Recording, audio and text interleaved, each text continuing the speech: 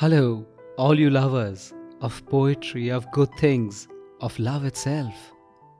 As we start a brand new year, we can only hope to dig out joy out of the debris of despondence and despair. I hope my poetry has been a companion to you week after week on all things hopeful, zen-like, heartbreaking, but heart-healing too. Every page of my poetry is a survival manual of sorts for me. I hope I have made you come alive too. This is Sunil Bhandari and you are listening to Uncut Poetry. I thought it would be a good idea to hear the 5 most downloaded poems of Uncut Poetry today. First up is I Think I Am in Love with You. This poem has such an intriguing thought behind it. It tells us how love can be magnanimous, generous to a fault, giving, and then it makes us discover the most significant thing. True love makes us fall in love with ourselves too.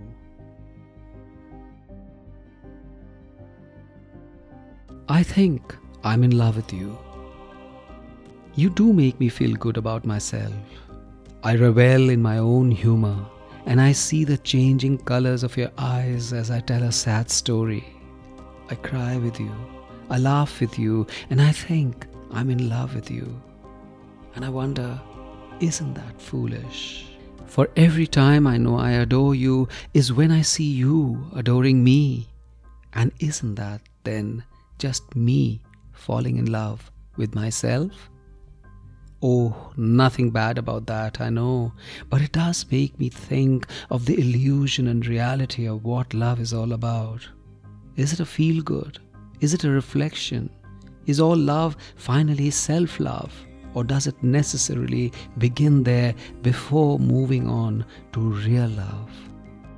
I'm haunted by your full-throated laughter and the way you make dry leaves rustle. I ask you about your story even though you say there are other sorrows to talk about, my love. Mine are too mundane. But I hang on to every word you say and suddenly I am part of your story. And I leave with a heart full of sorrow. And I love you more, for now I know your wounds and how you rejoice through them. You look at me anxiously as we leave, wondering if the burden of pain was too much. Maybe one day I will tell you how you restored my faith in definitions and emotions. Walking through a valley of pain and surviving is more real than the odd laugh we share. I love myself, yes, but I know I love you more. I love myself, yes, but I know I love you more. The next poem is Indian Summers. It talks about that season which brings us human beings into our most elemental state, frank, often ugly, always true, when we indulge and never regret, when we forgive and we mean it.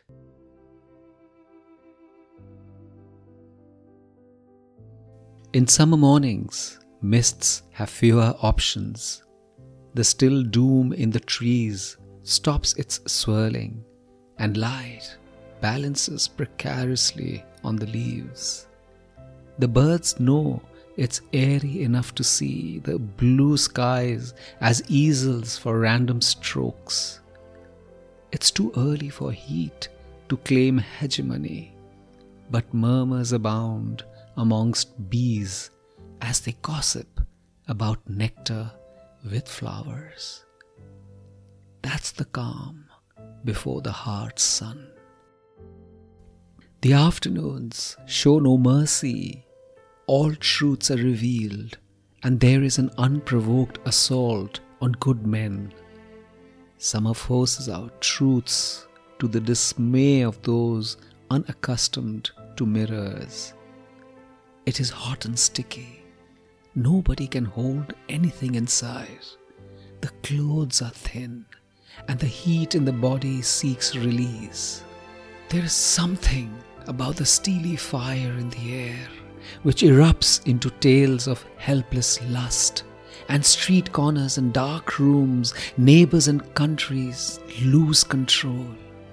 Crimes of passion abound. Summer noons are desperate for evenings. The day settles into its softest avatar. Children pour out like emotions in a protest march. The parks are filled with the kindest sounds. A girl laughing with a friend, a boy calling out for a pass. The roads fill and the trams trundle slowly. A man presses against a woman and she just lets him. There is something about being human and letting small indiscretions be. The day trudges its way through drudgery and magic, tired souls passing through skies, playing an orchestra with colors. Summers are always mercurial. And even as the days end unreconciled, there is music and noise which keep the world aroused deep into the night. There is a balancing which somehow brings nature and man into a criminal reconciliation. We all become creatures of a season.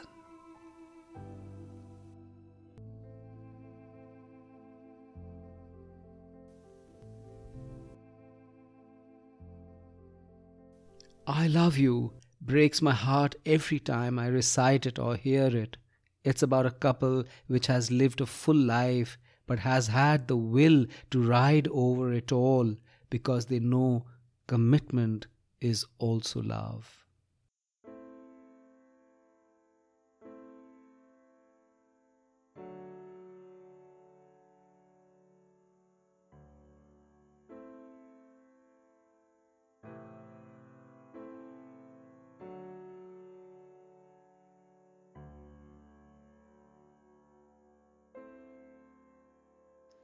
I love you.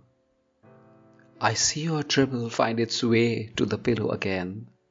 I see you have browned the sheets again. So much of you is waste now. So much of you is unlovable. I love you. How we have let our veins connect to the other. How I have let your good flow into me till I see you and I see myself. And as you die, I let myself die too. I love you. Maybe the sun hasn't always been kind to you. Maybe I have crushed your flowers too often before they bloomed. I have seen glass breaking and you holding your hands up helplessly to me. I love you. We have stumbled on straight roads. We have fought for winter in the middle of spring. We have carved scars with our words. We have feasted on each other's blood and tissue. I love you. I have been mayhem in the midst of calm. I have trusted the world against your word. We have lost our stories as we entangled in each other's tales. So much of us is in pieces. So much of us is a ruin. I love you. And I feel this rush of breeze. Has someone come to take you away? Oh, we loved the other because of a secret you and I knew. The healers of broken wings are the hands which have broken them into two. I love you.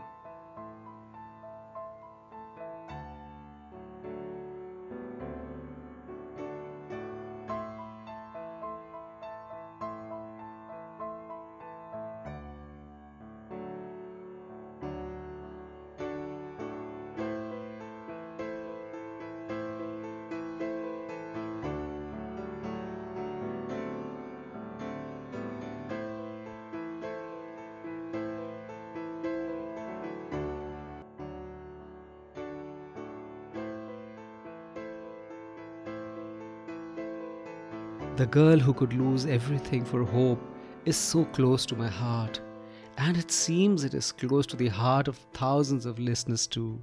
The line between being hopeful and being foolish is so thin.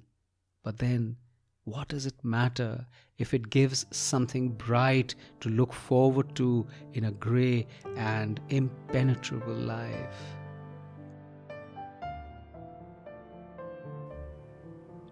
She was this girl with lost eyes who loved the little brook beside her house and found solace in cracking open a beer can just when the evenings broke a day's back. Nobody ever knew that she knew Plath's poems by heart and followed the news of protests led by women helpless to her distance. Her bed would often be her office, her pillow a desk to open the world at will, as she seeked poetry to assuage her nerves and think of love as sex postponed. She told me over the static to come visiting. She craved the feel of skin to her touch. She said her house was easy to find, the house behind the tree shedding flowers. I told her how delicious avocados were with sour dough bread, and she told me how her dad was without cigarettes for a week. For a while, we were conjoined with our tiny histories, wondering why trivia was such a comfort. So much about me now is about knowing you, I said. And she said, we are just consolations, you know. Just hoping enough to get by, just remembering enough to forget what hurts, just hoping enough to get by, just remembering enough to forget what hurts.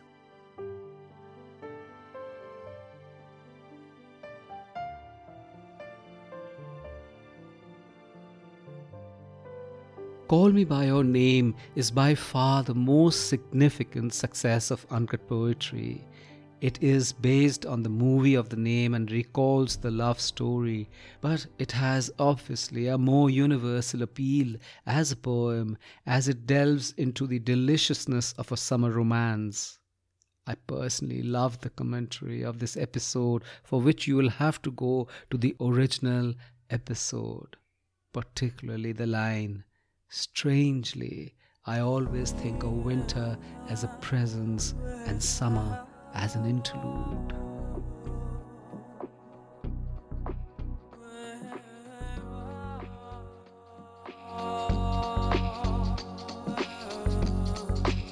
Call Me By Your Name.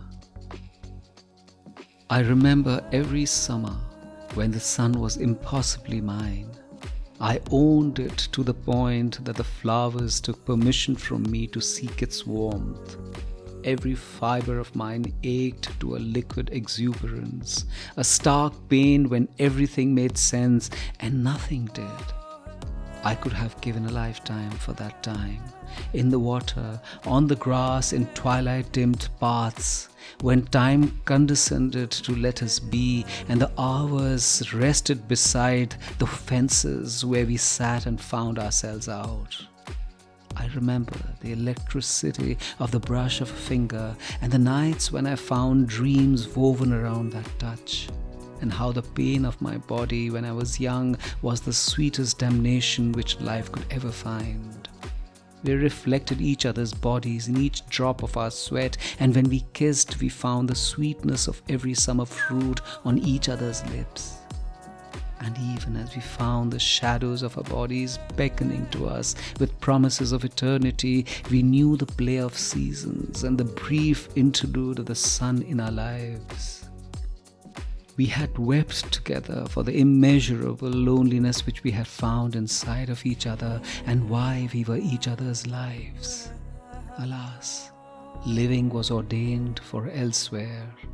Of course we raved, of course we cried, but even as we parted, we knew we would never ever find that time again when we spent our longest hours, but in the shortest summer of our lives.